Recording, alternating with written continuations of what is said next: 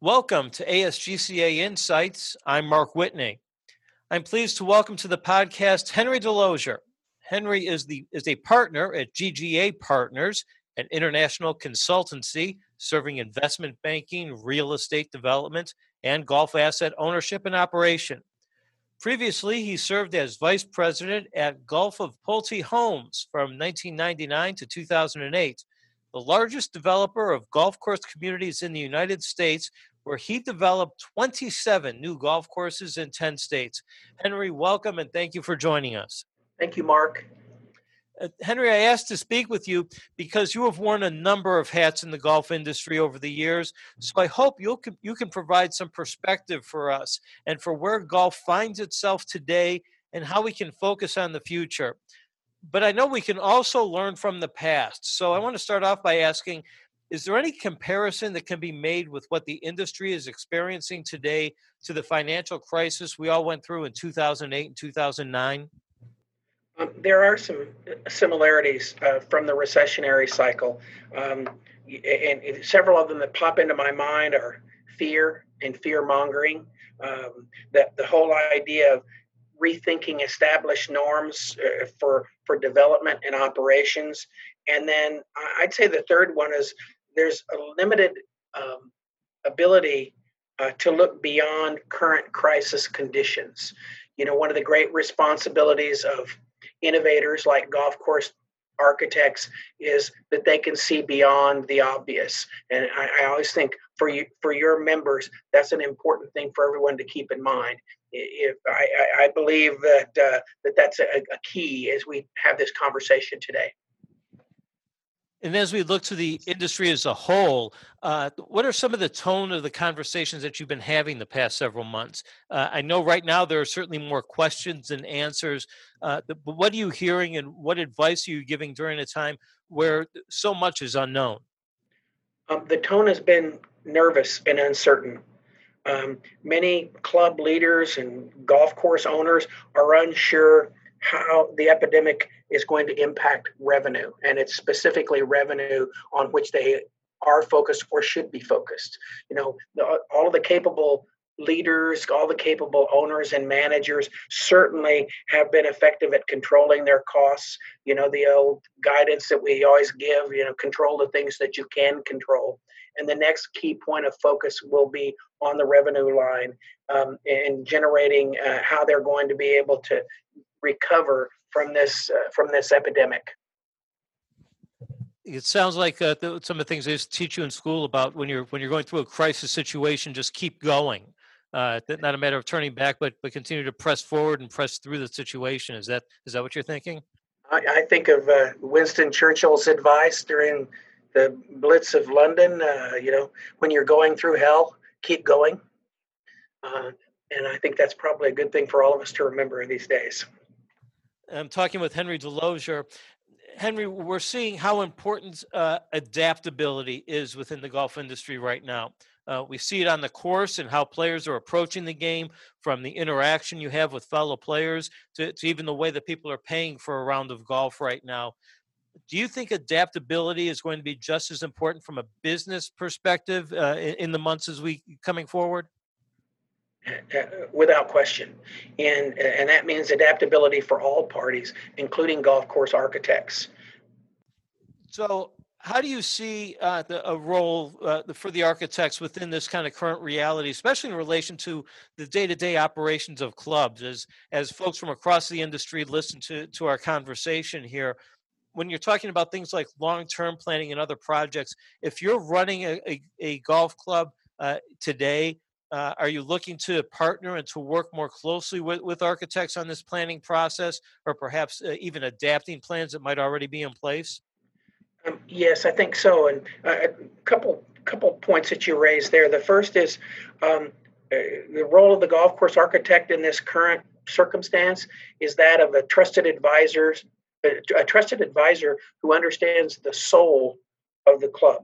And I think that that's an important perspective that golf course architects have, unique to many other professionals working around clubs. Golf course architects are creative thinkers who see form where others do not. They're innovators who can bring forward new solutions. That those skills that you've developed through the years at taking raw land and making something so beautiful of it is certainly a skill that is needed now.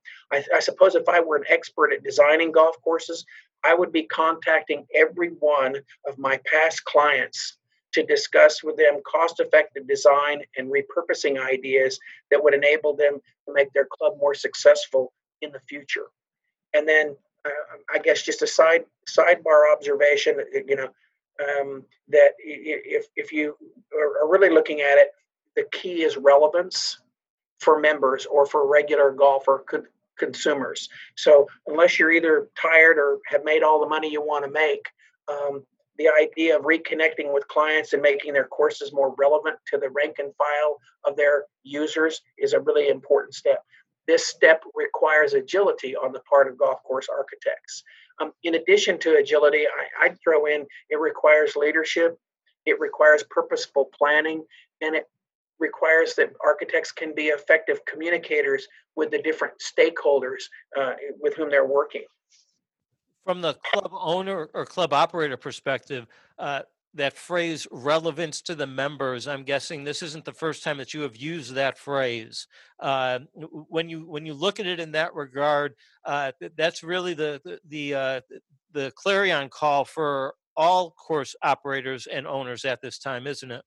It most certainly is. And, keep in mind that for especially in private clubs, and even more so as it relates to the game, the playing of the game of golf, that is an emotional relationship. Most people don't join a club thinking of it as a transactional relationship. It's emotional. That's where their families recreate. That's where they get together. That's where they meet and keep friends. So their relationship with their club is an emotional one. Just as golf is for most people who are avid players, whether they're low handicap or high handicap, golf has an emotional tie, which makes golf courses and golf clubs very relevant to members and users of those. No one understands that emotional connection better than the person who designed the course. So being able to go back to your clients and give them a refresh and a new perspective on what is the emotional value of the course, I think that's a great place for golf course designers and architects to make a statement. So one more question along those lines. Whether you're sitting in the chair of a club owner, operator, manager, or a course superintendent, or even a greens committee member, or an architect, the value of having a one-on-one conversation with members, with actually asking them where the value is, what the relevance is, where that connection, that personal connection that you just talked about, where they feel that personal connection to the facility. It sounds like that can help to lead sort of where a club goes and what sort of direction and updates or changes that they make as they move forward. I think sometimes the professionalism and modesty of most golf course designers gets in the way of them understanding the impact they have on the lives of others. Most golfers, most rank and file members of clubs who play golf from time to time would love to have the opportunity to have a direct conversation or a meeting or a relationship with the person who designed that golf course. You guys are rock stars. You guys are communicating to people insights and perceptions that the average golfer simply does not have. So being able to connect with members at that feet on the ground level, I think enhances the value and the ongoing relationship that golf course architects have with their clients in profound ways. You mentioned earlier the idea of clubs as a whole being able and to address and to be engaged with high handicap players, with low handicap players, with everyone in between. So let me put you on the spot here very briefly, Henry. With all of your background and all of your experience, I'd like to talk about something very important to you, and that's the fact you were an All-American golfer at Oklahoma State. Well, Mark, I'm a bona fide has-been, and I can prove it. Well, But let's reflect back. Give me a highlight from the Oklahoma State days, and a shout out to all the Cowboy fans out there. when I played on the golf team at Oklahoma State, I considered myself the luckiest guy around.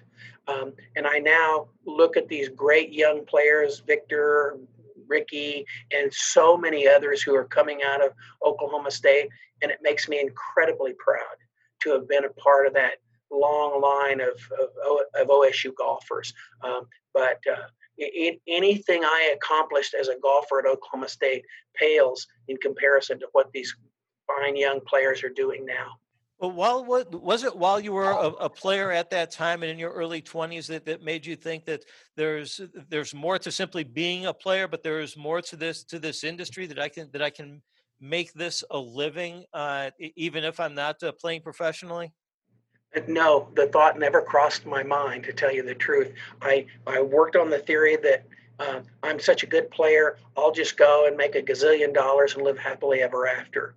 And it wasn't until I realized that there are a lot of fine players and a lot of guys that I consider friends who were laboring to break through just as I was.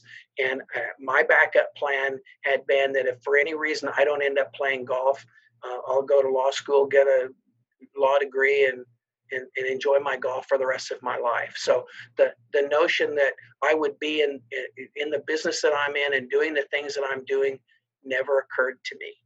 And candidly, had I had the privilege of spending the time I've since had with golf course designers and architects, I would have been a much better player. I would have understood golf courses far more so than I did when I was a good player.